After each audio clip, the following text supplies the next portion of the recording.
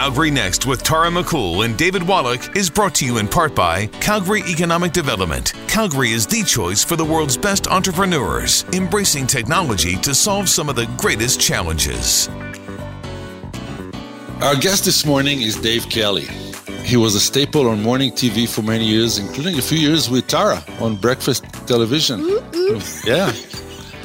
That's why it took me some time to convince her to have you here today. Repetition, I know. He has made big moves since then as an award-winning host, writer, interviewer, and a playwright.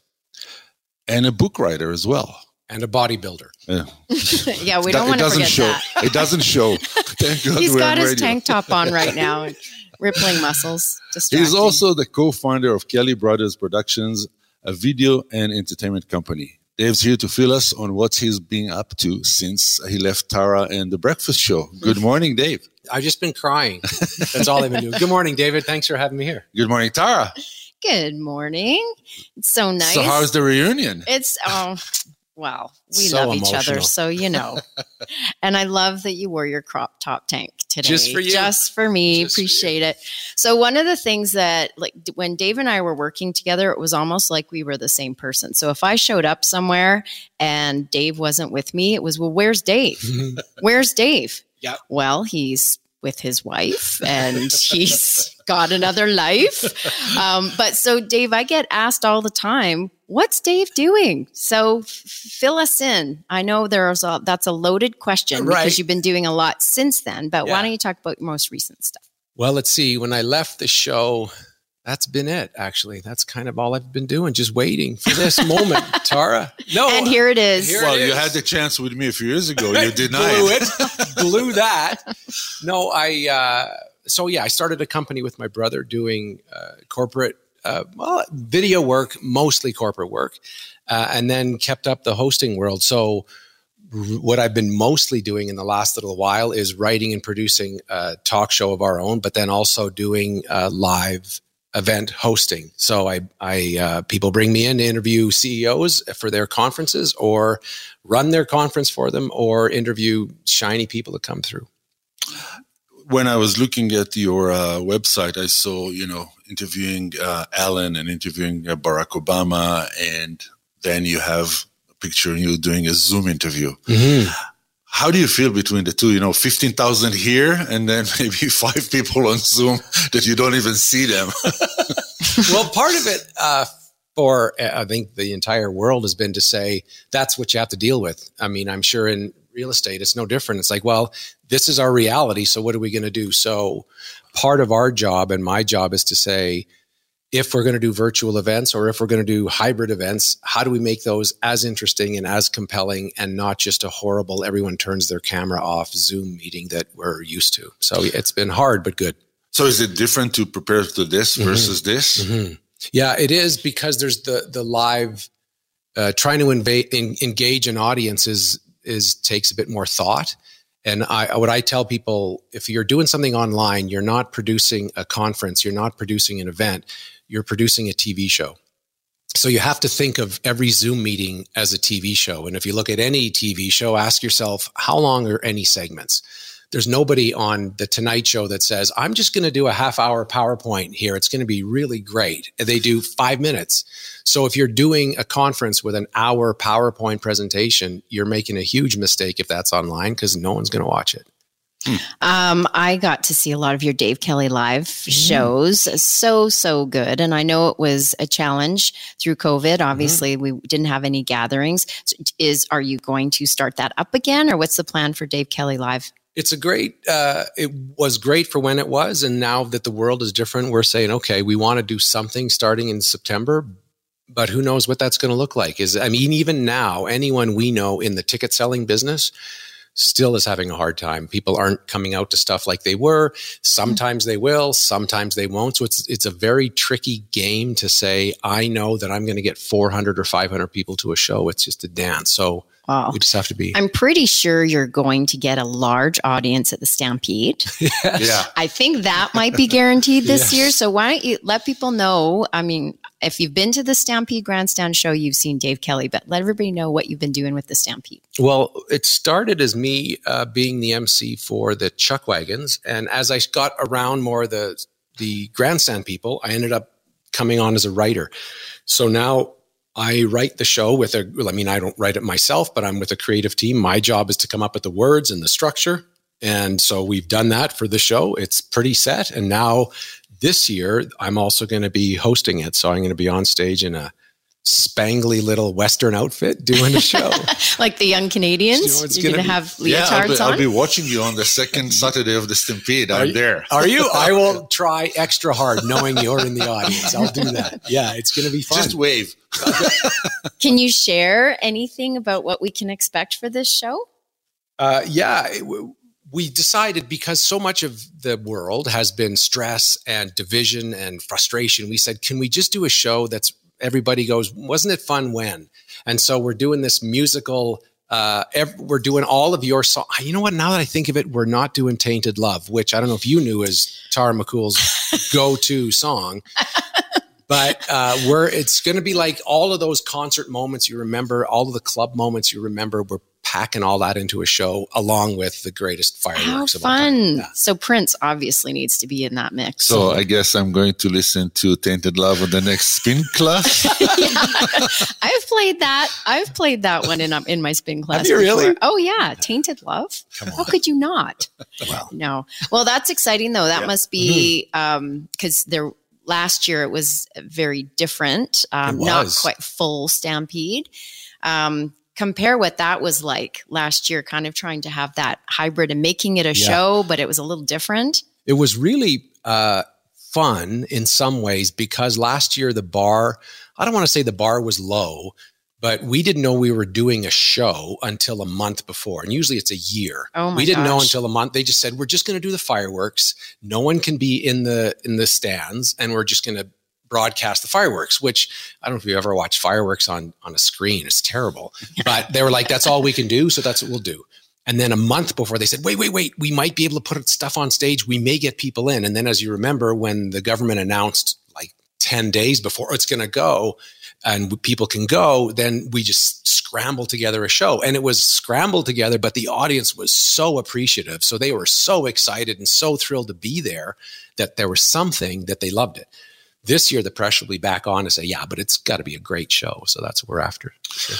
So, one of the things that I hear from Tara all the time, coming from TV to radio, is, on TV, I just walked in and, everything was ready for me. Now, you moved from, in front of the... I never said that. I have no idea what you're talking about right now. When you complain about our producers. This is what Tara would do. She would drink most of the night and then stumble in, shot a coffee, and start the show. Totally. That's how every morning was. So you moved from... You are misrepresenting everything. Reese, you need to know that too. So you moved from in front of the camera to basically behind the camera as well, because you're now the producer, director. How did it change your kind of preparation for a show? It's still similar. Like I play to my strengths. I'm not necessarily going to be the best visual person anywhere. So as far as what should this look like or what should this sound like, I won't know. But what I like to do is to get into the human side of whatever. So if I can find out what makes somebody tick or what they're feeling or how other people can relate to them, that's the same. And it's the same in no matter what I've done. I've always said that's the part that just interests me. I'm not really good at the news. I'm not really good at being the reporter that's going to grill a politician on what's going on that day. But if you want someone to say, why does this person do this and how can I relate to that? That's where I go. So that's how you kind of looked at my bio, I guess. Yeah. But I'm interested. You're the first guest that looked at my bio. Yeah.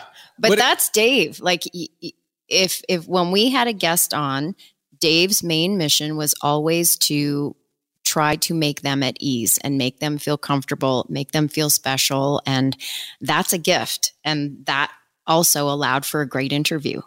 Yeah. They felt good. Well, that's what I just knew that anybody's going to talk if they feel safe. And if they feel like this is going to be interesting, then we're good. But if they don't, then they're on guard.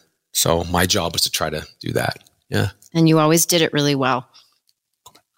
Yeah. All right, Dave, we're going to take a little break. Great. And we will be right back. I want to find out a little bit about how you prepare to be in front of a crowd. What do you do for nerves? And how do you write a great speech? Those kinds of things. Just little questions. Sure. We'll be right back.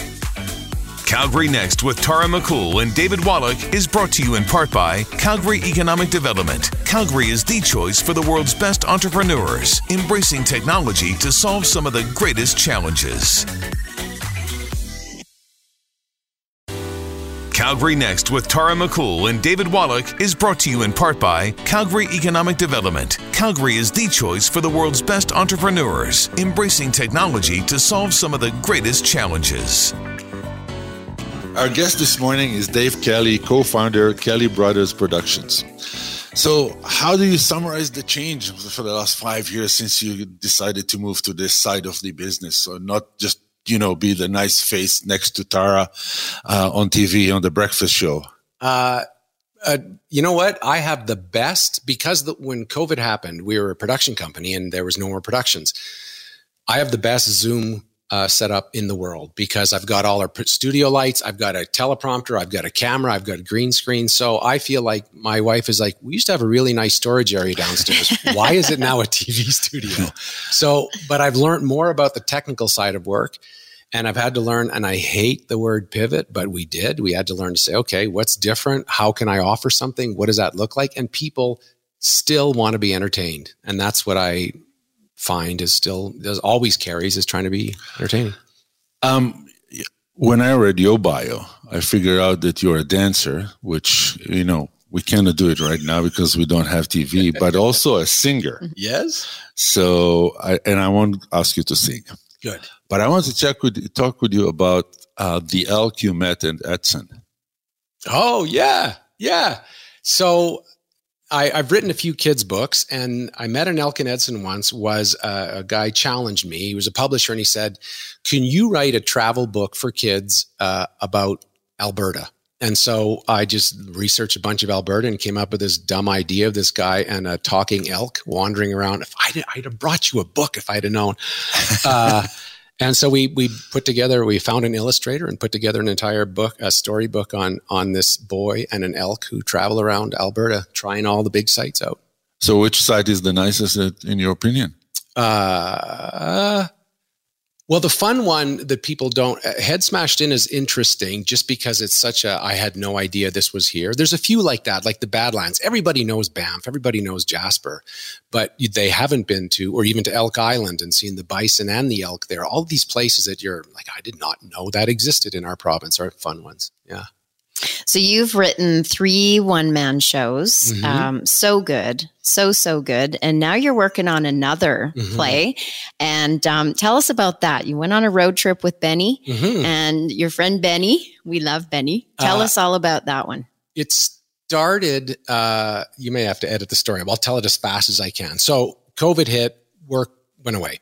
And then George Floyd was murdered and the Black Lives Matter thing came out and it was this huge deal. And I was the guy who did the land acknowledgement at every event because I do a lot of events.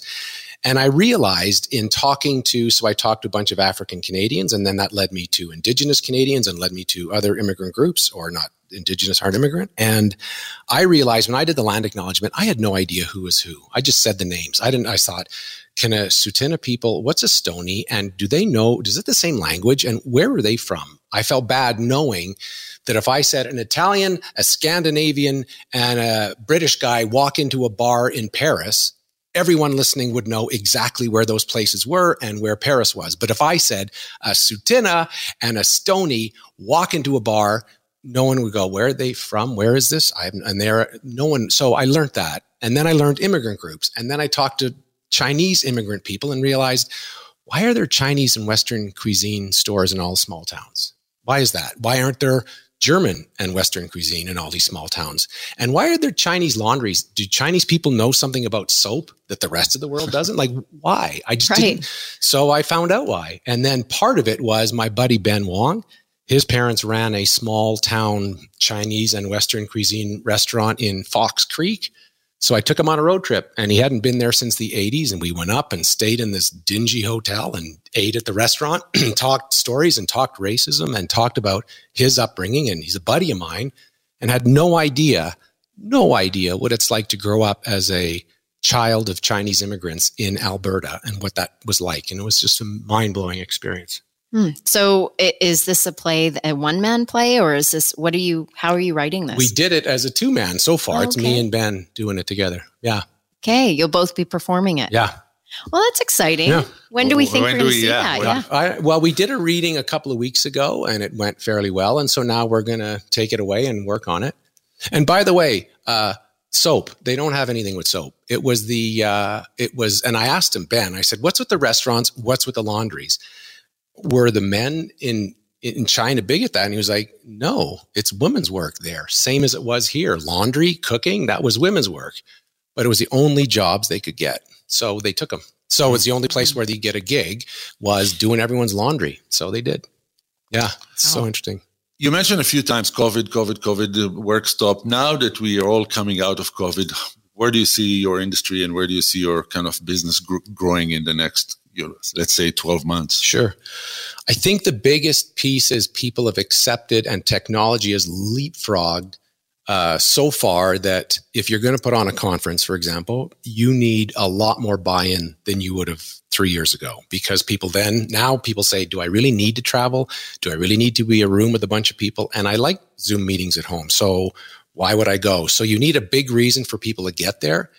And if you're going to do virtual or going to do a hybrid, it's amazing what people will accept. I've done full interviews with me and a stage of 500 people and a screen and somebody from around the world. And that means you can book people for an interview literally from around the world. They don't have to be there, and people are fine with it. So that's really changed how things go. So I see that hybrid or technology being a big piece of. You don't see more people coming back to stadiums and concert halls?